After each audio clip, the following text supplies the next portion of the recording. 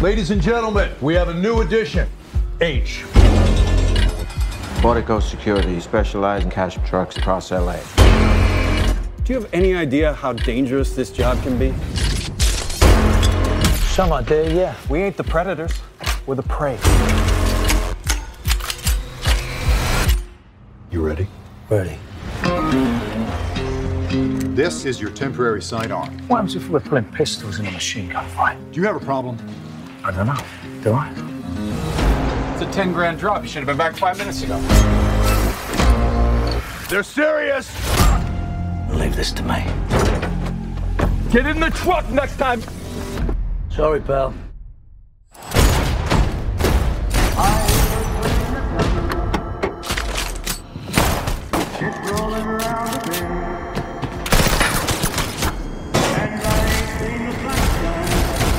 Who is this lunatic?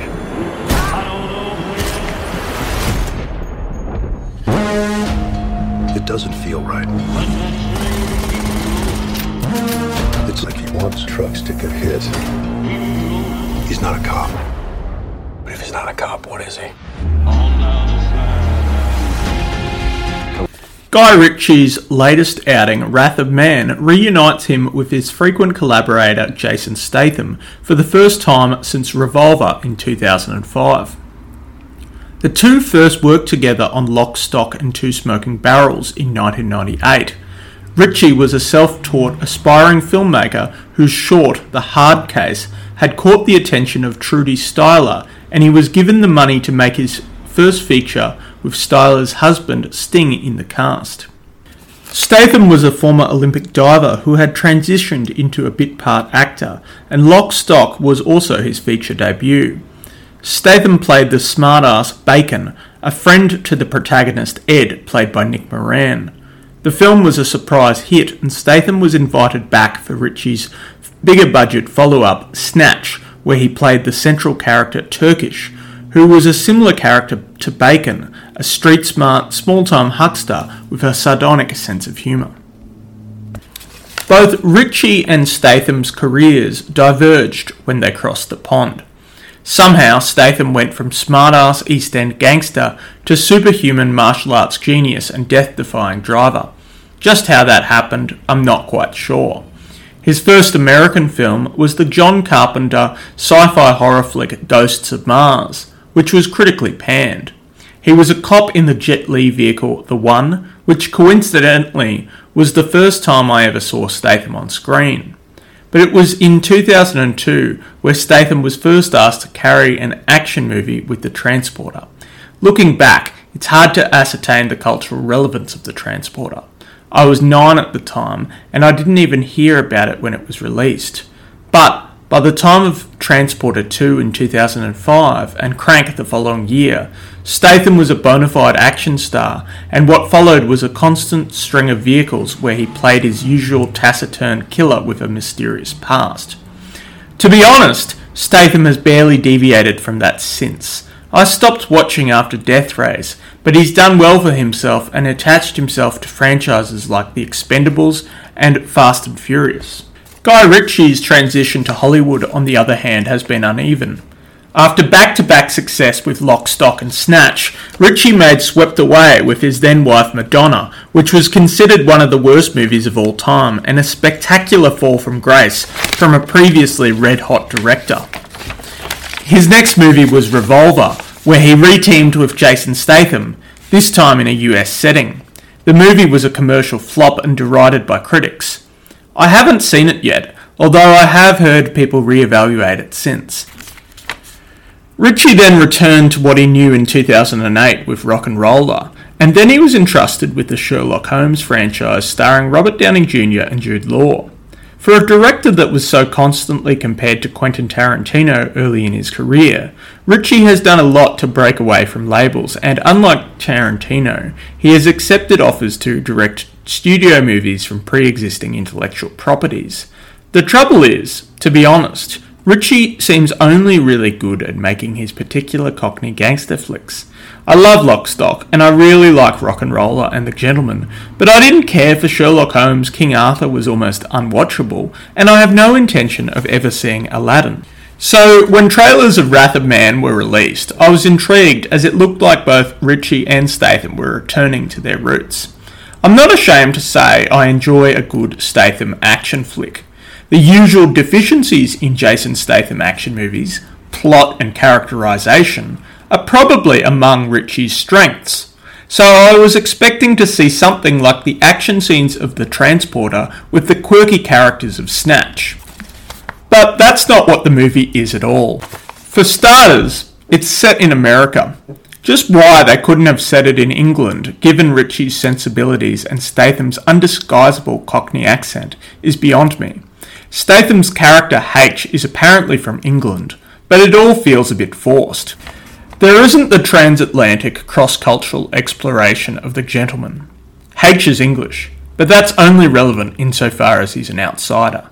He could have been European, Asian, Australian, or just from a different part of America to everyone else, and it wouldn't have made much difference. One thing that Ritchie is notable for is exploring different cultures and dialects within the United Kingdom and Ireland, like the Cockney slang of Lock Stock and the pikey Irish dialogue in Snatch. This texture isn't there in Wrath of Man. Most of the characters are just generic Americans, except Eddie Marsan and Andy Garcia, who try their hand at what I think was supposed to be Boston accents, but are unconvincing. There's a bit of locker room banter amongst H's colleagues, which some critics have decried as homophobic. I don't think so. I just found it forced, and it didn't seem like there was much effort by the actors to get into their characters, or from Guy Ritchie to allow the actors to develop natural chemistry. A lot of them speak in typical movie cliches where they oscillate between joking about each other's sex lives and bragging about what they can do in the gym. Seeing Josh Hartnett flex in front of Jason Statham was funny for all the wrong reasons. There is one scene where the CEO of the cash truck company congratulates H on foiling a robbery. He's only on screen momentarily, but it took me out of the movie. I can't quite describe it, but it just felt like the script shoehorned a lot of dialogue about him being a big deal CEO into a small scene, and the actor didn't bring any gravitas or naturalism to the part. Unfortunately, the movie doesn't take any opportunity to be fun. Statham gives his usual sullen performance, which you'd expect, but there's no foil or someone playing off him to bring some levity to the movie. It's a revenge drama, but we don't know that until about halfway through.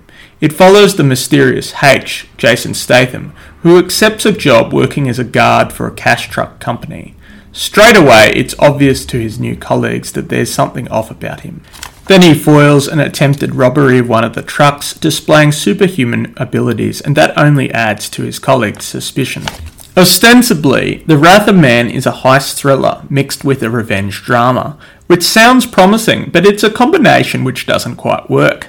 The movie tries to be clever with its non-linear plot, but that has the disorientating effect of making us not really care about H or any of the other characters.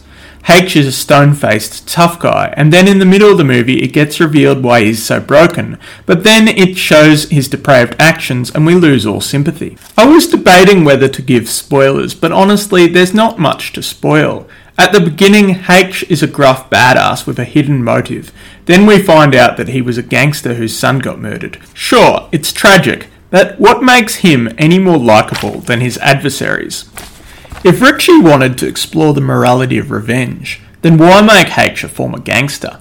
Why not make him a hero cop or soldier who is driven to commit horrific murders due to his burning desire for revenge and a failure of the justice system? Sure, that wouldn't exactly be original, but tropes are popular for a reason.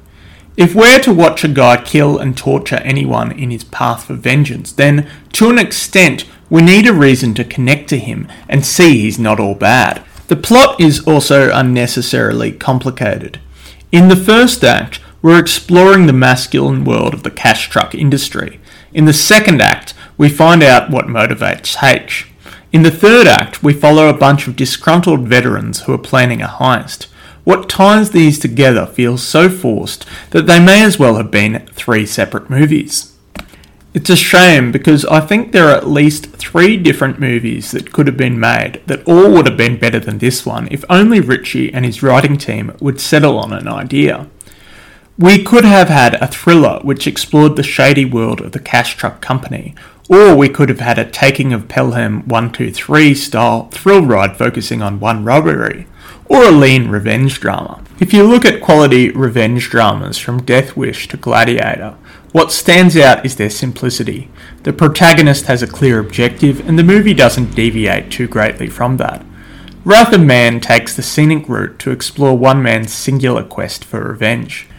Through flashbacks, we learn that it was the murder of his son which led H to join the Cash Truck Company in order to find the killer, but that seems like a roundabout route. He obtains an alias, joins the Cash Truck Company, and completes training, but surely there was a more efficient way. Also, how does he even know the robbers will attack the cash truck again? We see that H is a well-resourced and well-connected criminal.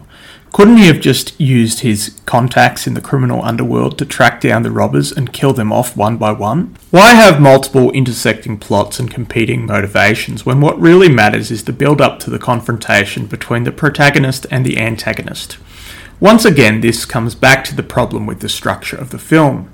The issue here is that we don't actually meet the antagonist until the third act.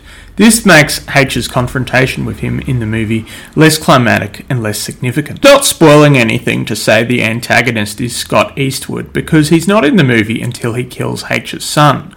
There's no suspense around H discovering that the character killed his son. We learn that he did it through a flashback, and the two characters don't meet until the final confrontation. I actually think Scott Eastwood is quite intimidating as a villain, but he's not given much to work with. Unlike, say, True Grit or Kill Bill Volume 2, where we can sympathise with or even like the villain, Eastwood's Jan is totally irredeemable, which means there is no moral complexity with H's motivation to kill him. Looking at it further, I found the antagonists in this movie, a group of veterans turned robbers led by Jeffrey Donovan, to be interesting. The issue once again is that they come into the movie way too late. With Jeffrey Donovan as the morally grey former military commander and Scott Eastwood as his unhinged lieutenant, I was actually reminded of the dynamic between Ed Harris and his men in the Michael Bay movie The Rock.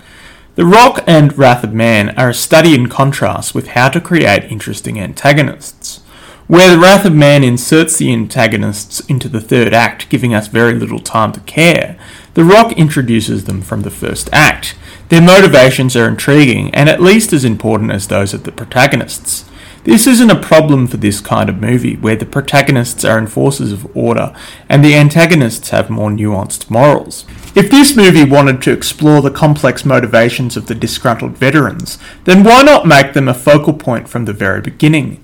Have them carry out a heist and have Jason Statham as a cash truck employee caught in the middle of it. Maybe he could be an ex-SAS commando or something, so that he's a good match for them, and you could explore the thin line that separates him from the enemy. Sure, that wouldn't require as much exploration of H as what we got, but if you look at characters like John McClane in Die Hard or Stanley Goodspeed in The Rock, they were relatively straightforward characters who were caught in an extraordinary situation. The intrigue came from the antagonists, while the protagonist was the audience's vantage point into this unfamiliar world. As you can tell by how many titles I've dropped, The Wrath of Man reminded me of a lot of better movies, which doesn't bode well for the movie in its own right. It's not terrible, but it's not great, or even good. In terms of Ritchie's filmography, it sits well below Lock, Stock and Rock and Roller, but it's far from his worst movie, which is a sad thing to say for a director that once looked so promising. It's certainly not Swept Away or King Arthur bad, and the torture scene which occurs to the beat of Johnny Cash's Folsom Prison Blues is well delivered. If you've got time to kill and you can see this relatively cheaply, this isn't the worst way to spend 2 hours, but there are so many better movies in the action thriller genres alone.